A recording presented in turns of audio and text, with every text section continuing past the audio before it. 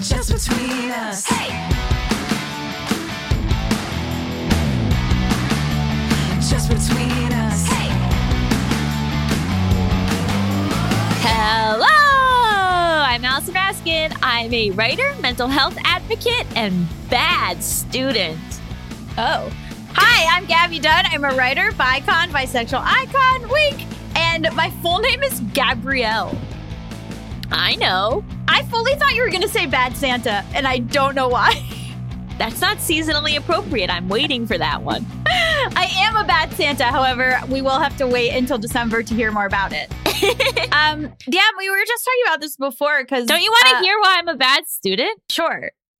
Why are you bad? I don't think you are a bad student. I haven't been doing my readings. Yeah, okay, so let me explain. Bad student would be the person who's like, I burned my homework and now I'm riding off on a motorcycle or whatever. Your idea of bad student is like, I haven't read. Well, when I started this graduate program, I was like, there are people in my classes who don't do the readings. Why would you pay for a graduate program and not do the readings? Okay. I haven't been doing my readings. I don't have time for these readings. I don't find these readings interesting. I'm not doing them. I feel very burnt out. I'm not into my program and I don't want to do it anymore. And that's my truth. Well, Pepperdine, Mr. Pepperdine himself does listen to this podcast. So he will have to kick you out. Well, I just want to be open and honest about the fact I'm not enjoying my program right now. Who is mad at you for that? No, but I'm just saying because, look, maybe some people are out there and they're feeling like they're not enjoying school and they feel bad about it because I feel bad about it. Mm-hmm. And I feel like I should be enjoying school or something, but I'm just not. And maybe I'm just not liking my classes right now, or maybe I'm just feeling overwhelmed, or maybe I'm having some sort of existential crisis. Sure. But I'm approaching finals and I'm just not interested and I don't want to do my work and I haven't been doing my readings and I don't like it. It's a pandemic. Like, we don't have to care about anything. I can't believe that we do anything any day at all.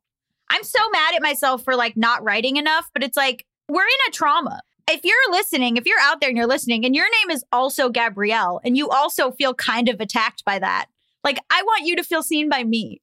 And I want you to understand that that is a very intense first name. And I feel like if you don't, fully match it, it is jarring. You're an expert about making things about you. I have to just applaud you for the maneuver that you just did. Because truly magnificent grade 180. Of course, people don't want to be in school. Everything that you've been through in the last year, Allison, the fact that you're like, I haven't done my readings. Girl, you're like sitting up doing a podcast. My legs are crossed because I dislocated my knee just a mere 5 weeks ago and my legs are crossed. So that's pretty cool. That means I've got some real flexibility back. I'm walking, I'm moving, I'm on the elliptical. I've got range of motion. Gentlemen, she's got range of motion. Let's get to it. I'm off the market. Officially? I don't know. You're officially off the market? Maybe. But we're not allowed to say anything about him. No. Oh. Well, that was very exciting for me personally. And everyone else listening to this show gets to be like, but I want more. And you don't get it. And you don't get it. And that's a life lesson that you've had to learn. I was briefly on the market, very briefly, and then I'm off it. Well, I don't think it was that brief. I think you took a lot of time. I took time off dating. Yeah. But the time that I re-entered the market was brief. You re-entered the market to date, and then within like a very short amount of time, someone swam up and locked it down. Yes. and that's why you got to move fast, people. Yeah. Well, because as a chapter in my book is all about, I know how to date productively. That's very true. You don't waste time. I'm not about it. I love to waste time. I love it. I'm wasting so much time on this fucking girl right now. And I'm just like, this is my new hobby. I want to waste time on but you. But it's not wasting time because our goals are different. Yeah. You have a primary partner. I have a primary partner. And then me attempting to, make sense of the ebbing and flowing of sexual interest in me from a straight woman right now is just a little side project I'm working on. Oh my God, we didn't even say what the show is. This is just between us. A variety show filled with heartfelt advice, Ridiculous games, and brutal honesty. so brutal. I feel very vulnerable that I just revealed that. I don't know if I was ready to, but I did. That you're off the market? Yeah. Well, if people are listening to the show and they're like, I have a chance with Allison, I guess they should know. Oh my God, Allison. Okay. Did you just burn yourself? Just breathed into my tea and it went all over my face. Wow. Okay. So this is going to be really fun coming after that because it was about you being desirable. So on TikTok, there was this very funny TikTok that was like, queer Gen Z cusp millennials. And it was like, if you know any of these people, you're a queer Gen Z / millennial cusp person. And it was like all these different YouTubers. And then it was a picture of me and you, and it said both of them. And then people in the comments were like, oh my God, not my closeted gay ass being obsessed with Allison in middle school and high school. And it was all these people, because everyone else in the clip was queer. Except for you. And then it was people being like, oh my God, not my like sad middle school self being like, maybe one day Allison will date me. And I was like, oh, guys. I mean, congratulations to you on being someone who made a lot of people realize they were gay and yet somehow not gay yourself. Love is love. We've got a great episode for you guys today, and it's going to be just as streamlined as this opening. Oh, yeah. Well, later we're going to get into trigger warnings, which is actually something that we have an email about. So I'll read the email and then we'll get into the topic of trigger warnings. But just wanted to say I appreciate that email. So that will come up later. And when we return from break, we're going to be answering a listener's question. So make sure you stick around. Just between us. We're back, and you know what that means. Hit it! International question! International question! International question! Courtney, unknown. Unknown. I added unknown. They didn't put okay. that. They didn't put that, but they didn't put where. So I thought I wanted to have something for the song. I got it. Okay. TLDR. Is my lack of a reaction to a breakup okay? Wow. I love that question. I know. I mean, we'll say sure, but let's get into your Let's get actual into question, Courtney. Hi, Allison and Gabby. First of all, I love the show. Second, I have an international question that I was hoping to get your advice on. I was recently broken up with by a man I love very much. We have been dating for a little over a year and have been each other's partner for all of the madness that 2020 and honestly most of 2021 has thrown our way. He had been a little distant over the last few weeks, so I wasn't too surprised when he told me that he had been having doubts about our relationship and didn't see a future with me. It's been about 2 weeks since we broke up, and while I'm still very sad, I'm generally fine. Here's the issue.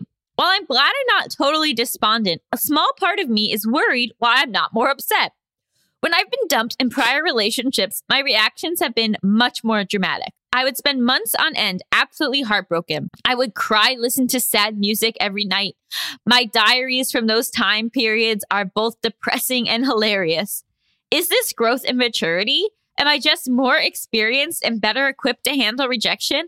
Or is this a sign that I am jaded and will never feel love in the same sort of pure, innocent, dramatic way that I used to feel before I had my heart broken multiple times? Please help. That scene in Call Me By Your Name with the dad talking about going emotionally bankrupt by the time you're 30 scarred me. Best, Courtney. P.S. I thought Allison might appreciate my recent airport experience. I had been staying with my ex in another city while my job was remote. After the breakup, I had to fly with my cat back to where I live. I was very stressed out in the lead up with this, as my cats are generally not great at traveling. Everything seemed to be going totally fine until I tripped getting into a taxi to leave the airport and broke my finger. Oh my God. Wow. This is like your tether, I think.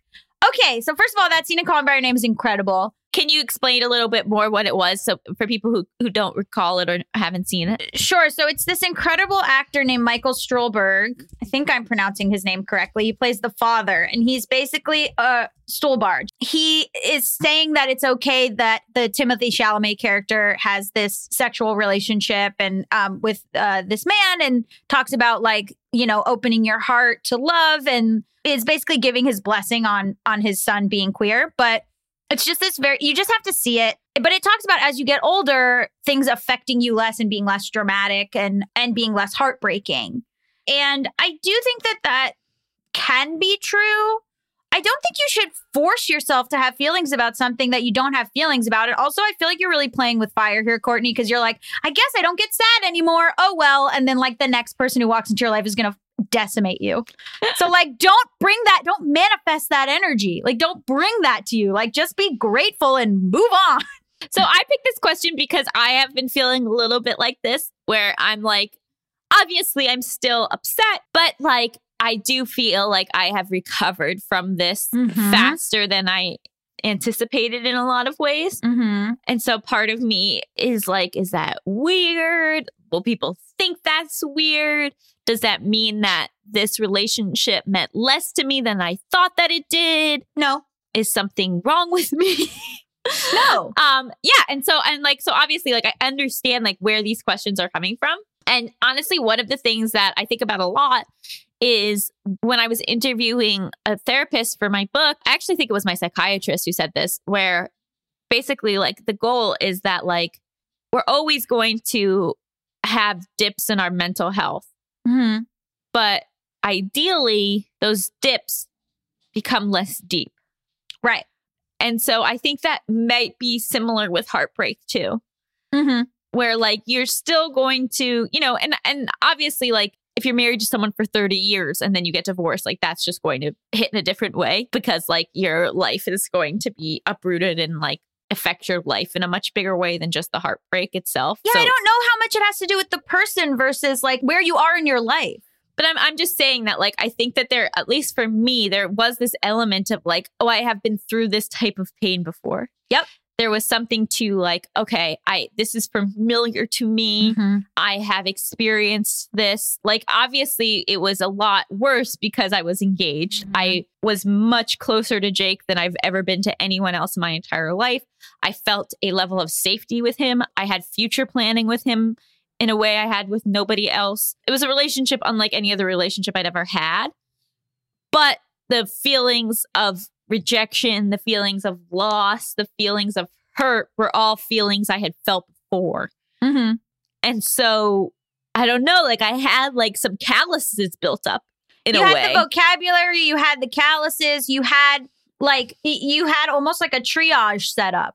Mhm. Like I think like when this is why like Romeo and Juliet were like 13. Like you think things are so intense that like aren't at a certain point. And then I think when you get older, you trust yourself more, or you have like just having been through something before can provide you with like the tools and the foresight, right? Like, you know, you're going to be upset, but I mean, you think you tweeted this, Allison, being like, I was going to be upset for how long will I be upset? 3 months? Oh, I was upset for 3 months. Like, you just know. I wasn't even upset. I knew I was going to be miserable for Miserable. 3 months. Like I knew that for 3 months I was going to be miserable. Right. And I was.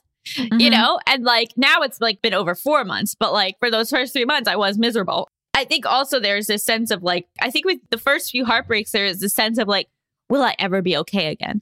Yes. Because you're Will not I sure. ever find someone? Will I ever find someone again? Will I ever Yeah. be okay again? Will I ever enjoy life again? And just having the history of like, yes, I will. Like there's something like empowering about that. So even though it sucks in that moment, just knowing that like you will be okay, Yeah. you know, like that's going to help.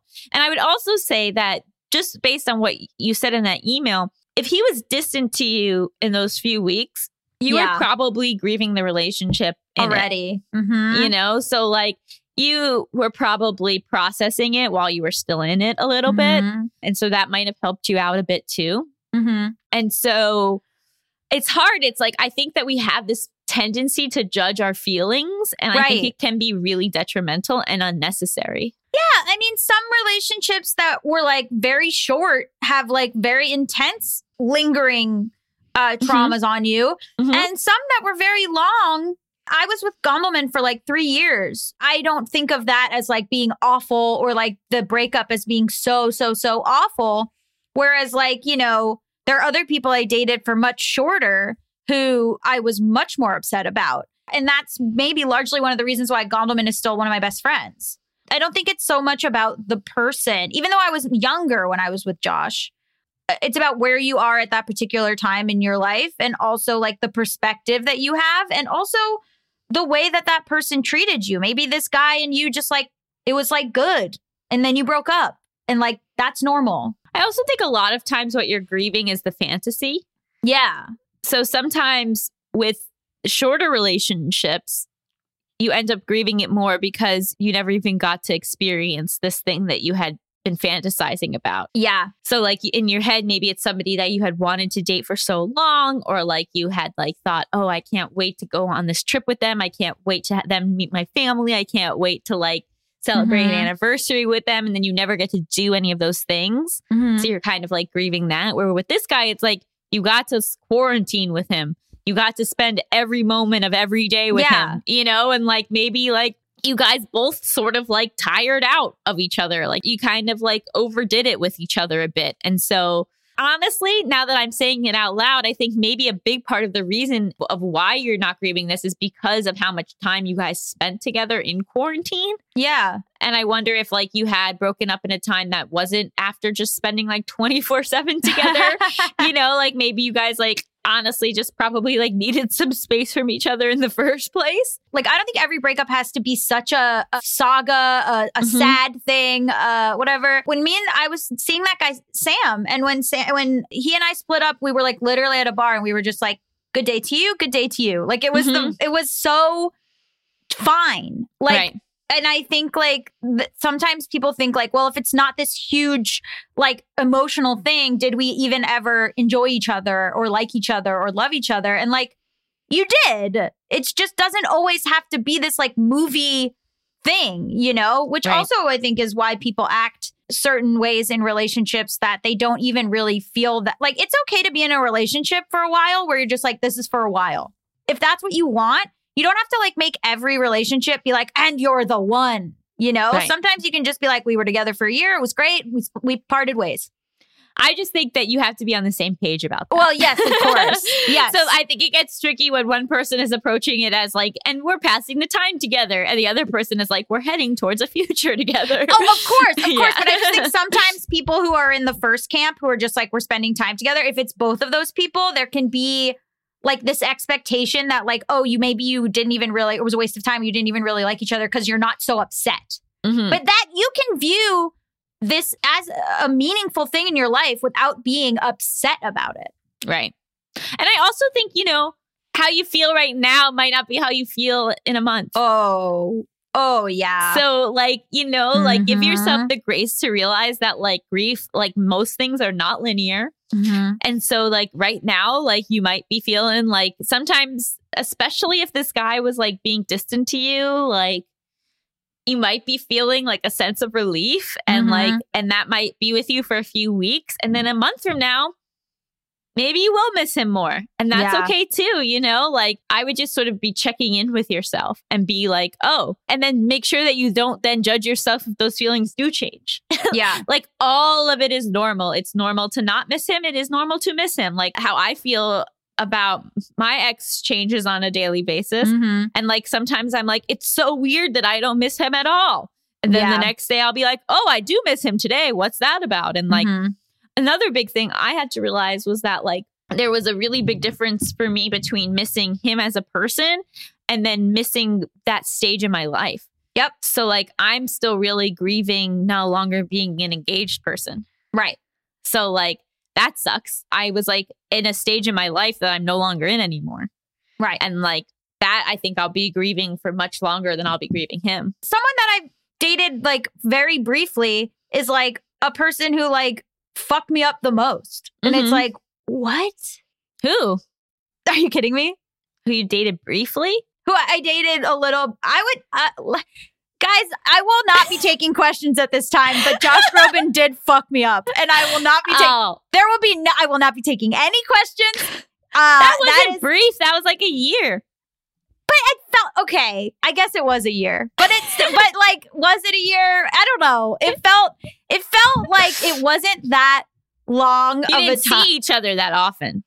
We did, but it wasn't that long of a time compared to other things. But that goes back to like someone who is just promising and promising and promising and being like, this is serious, this is serious, this is serious. And then like was saying that to 11 other people. Shout out to the 11 other girls that he was dating while also dating me. Guys, maybe one day we'll do a deep dive into this on the podcast. But for now, fuck that guy. So I just think, you don't have to put pressure on yourself to feel, like even in the opposite direction, right? Like, we were only together for 3 months. Why am I so sad? Mm-hmm. Because that's the breaks, baby. And like, I think that this idea of like how you feel now will predict how you feel in the future. Again, not true. So much is context. So much is what else is going on in your life.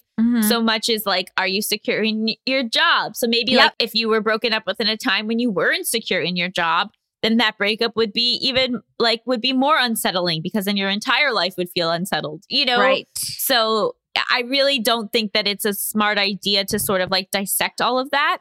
I think instead just like check in with yourself, monitor it, see how am I feeling today? Okay, I feel this way. Check in about when do I feel ready to date again? When do I feel healed? When do I feel like, is this someone I want to keep in my life as a friend? Is this someone I don't want to keep in my life as a friend? But take away the judgment part of it all. I hate this idea that like love should be something that just like drives you wild. I hate it. I fucking hate it. I hate it. And that if you're just not like a mess, then it's not real and that it's not good. Like to me, and again, people operate in different things and people have different values. And for some people, passion is their main goal. And that's the main thing that they're looking for in a relationship. That's not my main value. Is it passion or is it just like recreation of abuse and conflict tactics that you saw in your original family unit? Ask yourself that. And I think a lot of times this chasing of like first love, teenage love, you have to understand that your brain was not fully developed. This chasing of like how you felt when you were a teenager, it's unrealistic because your brain was simply different. Remember that email that my high school boyfriend sent me? Yes. Oh, Mamma Mia. That's a spicy one. Yeah. So like, I think a lot of people idolize their first love when they were like 16, but it's something, and they're like, why can't I recreate it with my current partner? And it's like, oh, because your frontal lobe has now fully formed. Yeah. You literally can't recreate it unless like you were on mind altering drugs. Yeah. Like, no, I haven't spoken to you in 12 years. I do not want to get back together. Right. But thank you for the email. So I would sit down with yourself and think about what is it that you really are looking for? And is it just like feeling like a rush of chemicals running through your body? Or is it finding somebody who you feel safe with, finding somebody who's a good partner, finding somebody who is someone you can trust, someone you can build a life with, someone, if you want to have kids, would be a good parent, somebody who like you wouldn't get bored with if you traveled the world with, like. But don't feel like, oh my God, if I'm not sad, then like, I don't know, if you just want to have a bunch of relationships where you're not sad in a row, have at it. I think a lot of people chase like that first love feeling. And I think sometimes that really gets them to be perpetually disappointed. And think about how everything else in your life has changed as you grow up. So wouldn't your relationship to romantic relationships change too? Yeah. And stop emailing your high school girlfriend trying to get back together with her right before your wedding. Guys, we don't have time for that story either. I have lived a wild life, and you people who listen to this podcast know a fraction of it. I think they know most of it. A true fraction. I think you share a lot. I shouldn't have shared that. I don't know who listens to this, but anyway, it's fine. They're happily married. Oh God. Hopefully that was helpful. If you want to submit your international question, you can send it to justbetweenuspod@gmail.com. That's justbetweenuspod@gmail.com. Stick around after the break. We're going to be talking about trigger warnings and the right way to use them.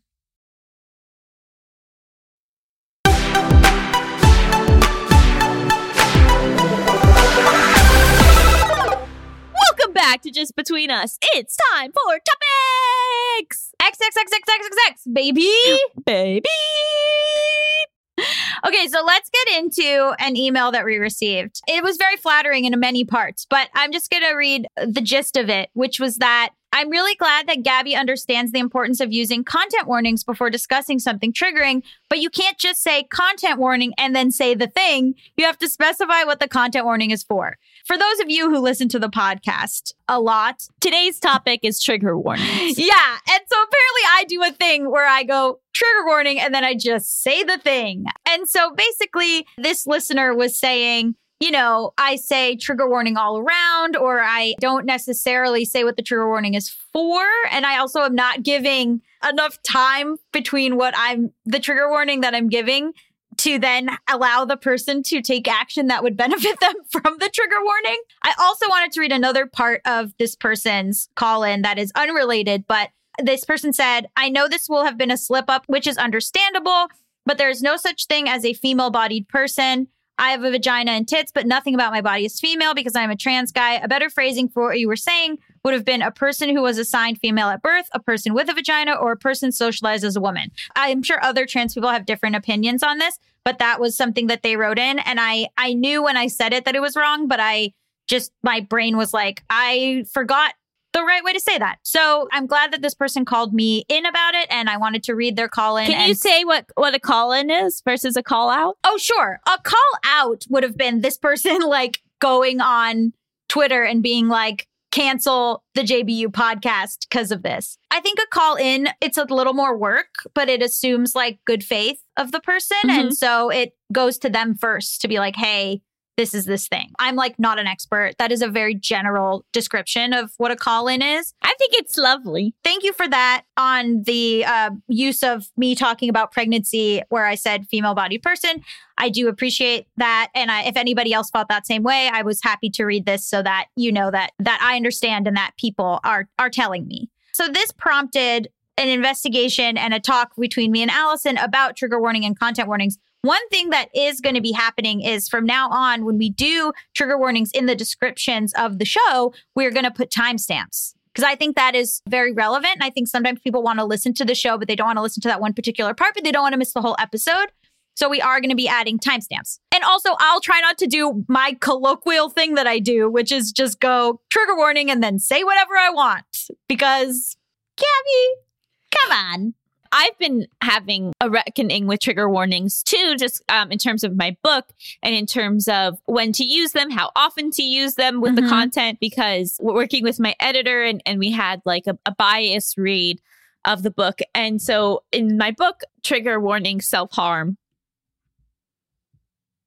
Okay, so exactly. I think that's correct. But we'll also have the timestamp. We'll have the timestamp. Okay, and so in my book, there's multiple mentions of self-harm, trigger warning, suicide ideation.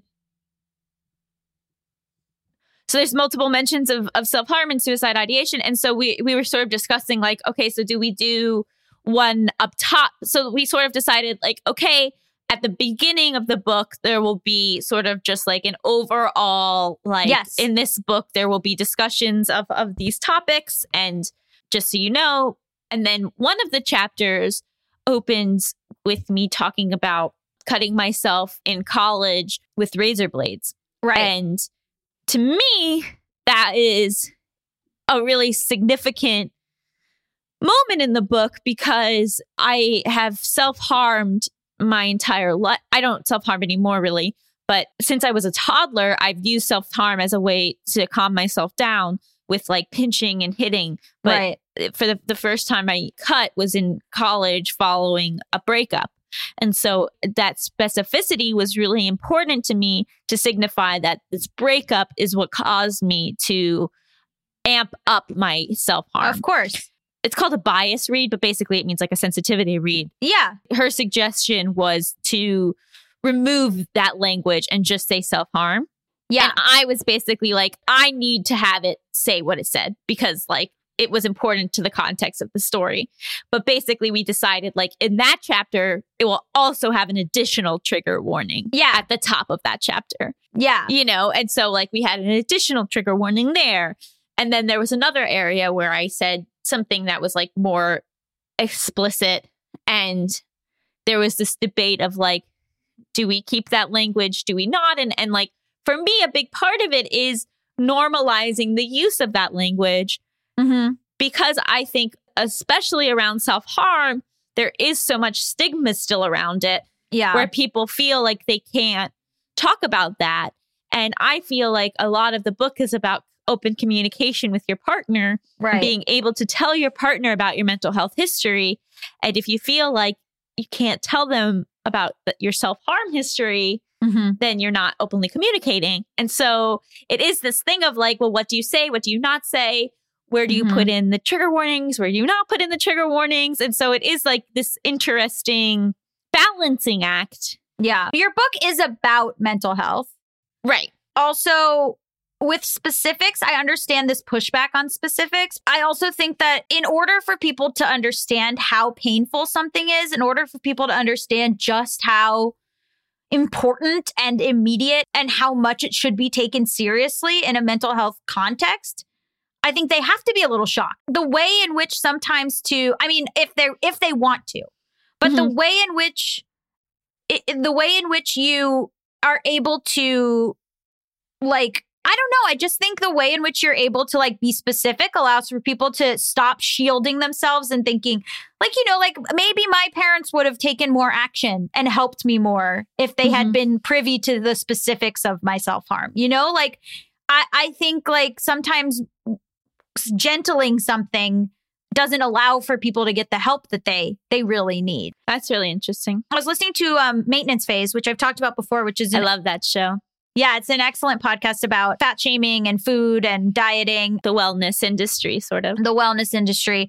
They did an episode about eating disorders. And one of the big things they talked about was that everyone just thinks like eating disorder is like a skinny, cis, able-bodied, straight white girl who is just like restricting calories so daintily or whatever. And like by showing the realities of like, no, this is like this. And I won't go into it because it's in that episode, but these are the actual like dangerous, harmful, scary, ugly parts of this.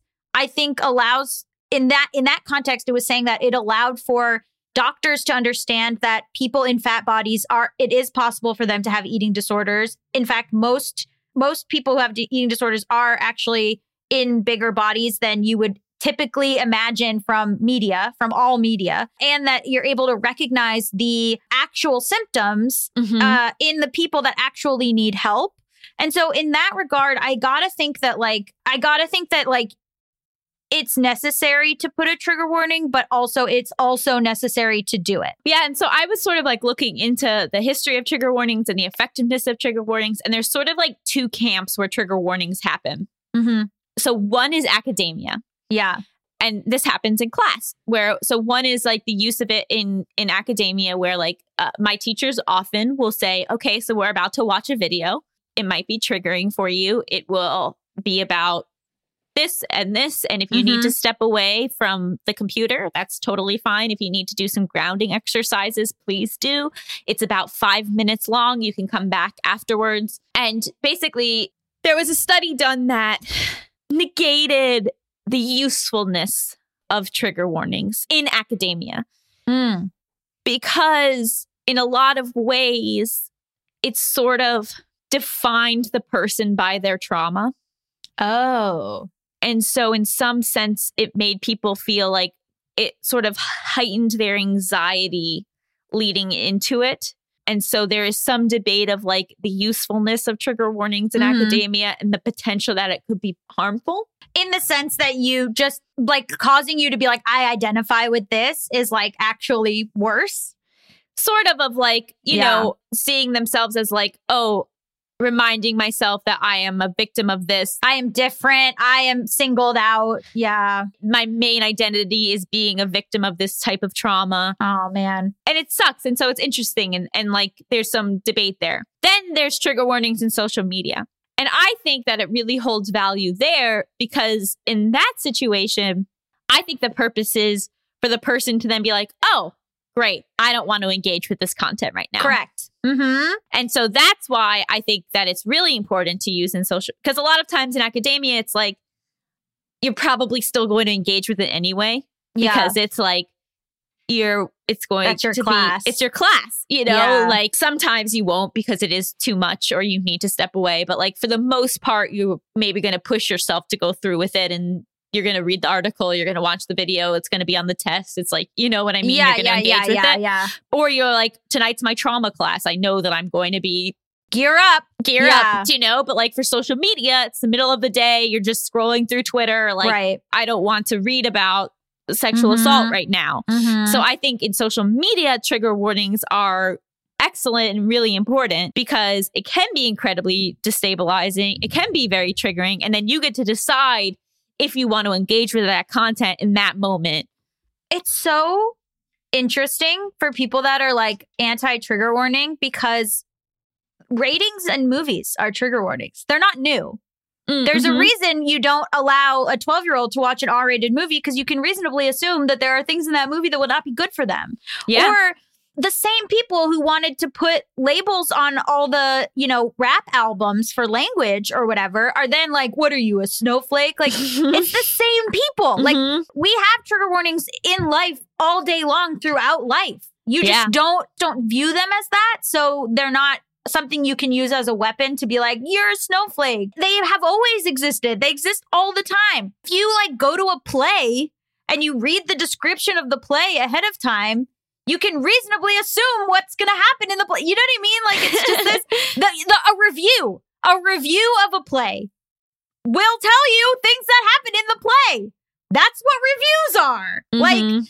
it's just this very rarely do you go into something completely not knowing what it's going to be about. So then the idea of being like, oh, trigger warning, this new annoying thing. It's like, have you ever read a play review? You've been trigger warned. Do you know what I mean? Like, have you ever read a movie review before you went to see if it has things in it that you would like or don't like? Congratulations, that's a content warning. Also, it's so easy. It's like one of those things where how much is it truly taking from you to put that up in your tweet and then add a couple spaces before you start to talk about the thing? You know, I mean, it's interesting for stuff that I didn't know. But Mm. like, you know, I went and fed my friend's snake. I was going to post a picture of the snake and my mom said, please put a trigger warning on the snake or else I will unfollow you, which was aggro. But I was like, okay. So I put a warning on the snake before I posted. I put like a picture of me holding the snake and I blocked out the snake first. And then the Oh. next slide, you could see the snake. And I said, my mom made me do this because she said she would unfollow me if she had to see a picture of a snake. And the amount of people that were like, thank you. really? And I was like, oh, like I had no idea that like snakes were a thing. And then Mal told me too that like a lot of times like posting pictures of your food is like not that great because, or without like a slide in front of it, because sometimes people have like, you know, obviously like eating issues or food issues, or sometimes like posting like meat can be really like uncomfortable for people. You learn, like I just didn't know. Mhm. And so I think like I am with you that like I don't feel good about shocking people. So Yeah. if my mom doesn't want us have to see a snake when she opens Instagram, then God damn it, Karen Grainer should not have to see a snake. Yeah, I guess it's sort of like now it's the conversation of like what falls under triggers, you know? I don't think you can be mad at someone for not knowing. I really don't. Like not obvious ones like food or meat or snake or whatever. Like you Mhm. can't be mad, but you can point it out. And then it's up to the person to decide if they care. I don't like pictures of people with things up their noses. I don't like it. It gives me like full body chills. I hate it. I unfollowed an actress that I really like because she posted a picture with a chopstick up her nose. I couldn't handle it. And that's like a me thing. And God Yeah. damn it, everyone posting their COVID test was like a nightmare because I hate anything where something goes up someone's nose. I can't deal with it. I didn't know this about you. I fucking hate it. What was it like getting COVID tests? It's funny because it's literally like, hey, there's a global pandemic. Also, the only way to test for that pandemic is literally the one weird thing that you hate. Go. Oh, I knew you were afraid to get it actually. Horrified. Yeah. we both were. Horrified. Yeah. Full nightmare. Literally, like I wish it was an anal option. Like I wish they could have gone up my asshole rather than up my nose. And that's the truth.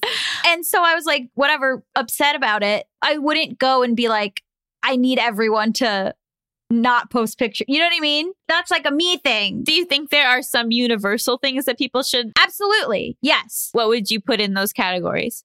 Rape, sexual assault, eating stuff in all capacities. I think also like transphobia, like someone being violently transphobic or homophobic. People are like, trigger warning. That's going to make that person like feel bad. No, that's not what that means. That means it will derail that person's entire day. That means it will like have physical, emotional and like physiological reactions. I have stuff around like abusive relationships. And when the thing was going on with Armie Hammer and all these people were making jokes about Armie Hammer being abusive, I like disassociated from my body for like 2 days because it was everywhere. I would like space out and then be like, oh my God, I'm so sorry. I just like totally left my body and was like terrified. I don't know. There's a lot more to it than I think. I think people are just like, oh, you just don't want to see this. And it's like, no, my mom doesn't not just want to see a snake. If my mom sees a snake, she will faint. Wow. Yeah. I think people don't understand the extent that these things can cause people's reactions, like the level of reaction people can have to it. And it'll cause thought loops, which is what this person wrote in about. I mean, I have a lot of stuff around suicidal ideation. A thought loop can start and it'll keep going. Eating stuff. It's not like in the moment you're like, oh, I didn't want to see that. It's like now the loop has started and it's really hard to get out of. So if you can avoid it, avoid it. Yeah. What are your thoughts, Melissa? Yeah, this is something that I think about a lot, more so for other people, just because like with the meat thing, I thought about like during the early days of quarantine, everybody was posting what they were cooking at home. And I knew that, well, one friend in particular, like she's vegan and like the sight of meat squirms her out. So I put a trigger warning before I posted the pic.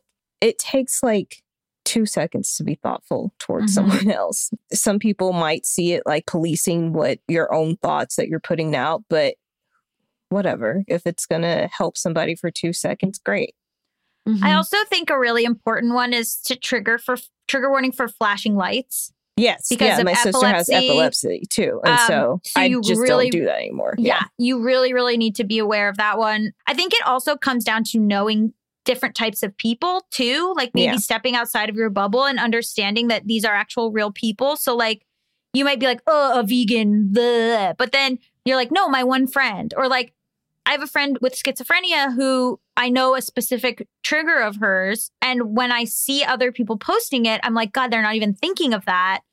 But I know sometimes in my mind, I'll see it and I'll go, oh God, like if so-and-so saw this, it would be so bad. But I'm not her and she knows how to take care of herself and all of that. But it makes me aware of what I post, knowing this one person. So I think maybe sometimes if you're like skeptical about a trigger warning, really try to read about or talk to someone who like, you know, just try to like be like, okay, what would it be like if I was that person? And then I think also if you do get called in about something, the instinct will be like, oh my God, I'm a terrible person. Yeah. Or this is stupid.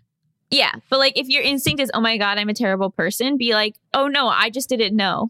And now I will change moving forward. You know, I think that there is this feeling of like, oh no, like I did this. And so because it's so uncomfortable to feel like a terrible person, you'll then go, oh, this is stupid because you can't handle discomfort of feeling like a terrible person. But if you can just say, oh, I didn't know, I'm sorry. And then you just adjust your behavior. Or you decide. We're now just in communication with far more people than we ever used to be. Correct. So we're going to be learning a lot more and we're going to be exposed to a lot more than we were before. And like, how would you know until you're exposed to that? And also, if you're like, this is stupid, then you don't have to change what you're doing, but people can tell you that they don't like it. And if you think like, no, like, well, like grow up, like everything in life is like, there's things that you always have to see in life, blah, blah. Again, I urge you to look around at like the ability to make choices that does happen in real life. You don't walk into every store because maybe you look at the outside of the store and go, I don't like what's in that store. You're aware of what you're going into and walking into and seeing like most of the time. I took a friend of mine to a taxidermy store. And we were walking around and I was like, oh, I want to go into this store. And he's a vegan. And I was like, I'm going to go in the store. And he was like, okay, well, I'm not. I'm going to wait outside. Mhm. I don't go, you fucking snowflake, like get in the store, you know, like when people think like have resistance to content warnings and they go, well, this doesn't happen in real life. It really truly does though. Mhm. And then they have every right to unfollow you. Mhm. Like they don't need to then engage with your content if your content is triggering to them. Just like you don't walk into a restaurant that you don't want to, you know what I mean? Like turn on your TV, you see a show on that might have something you don't want to see in it, you turn it off. Like Mhm. trigger warnings and content warnings is just a word for like choosing what to engage with. I don't want to put a cover on my movie because people should just watch it blind and deal with what they see. No, baby, that's why there's cover art and a rating and a description on the back of the movie. Am I making sense? Yes. Yes. I think that this is a great analogy. Thank you. What do we rate this episode? I rate it 11 out of 10 PG-13s. Sometimes I won't watch something because it's PG-13. I don't know why. Like, But What do you mean? I want 'Cause it's- R. That's what I was going to say. It's not hard enough for you. It changed in the 80s because Yeah, it did. PG-13 was invented in the 80s. So a lot of PG-13 movies are actually just kind of R movies. Yeah. And then so many of my favorite movies are PG-13. It's like Yeah. this weird reluctance I have where I'm like, it's for children. And sometimes it's just because, like, it's rated PG-13 because they took a fuck out of it. Right, Like, just one exactly. fuck. Mhm. It's very silly. I Yes. should not be like this. Well, what do you rate it, Allison? I will rate it 64 out of 59 Dr. Peppers. Sick. Nice. That's a real callback. Yeah, we've been all over the place today. It really has. And I just want to say that I thoroughly enjoy you guys. You really do, like, bring a smile to my Thank face. you. Oh my God.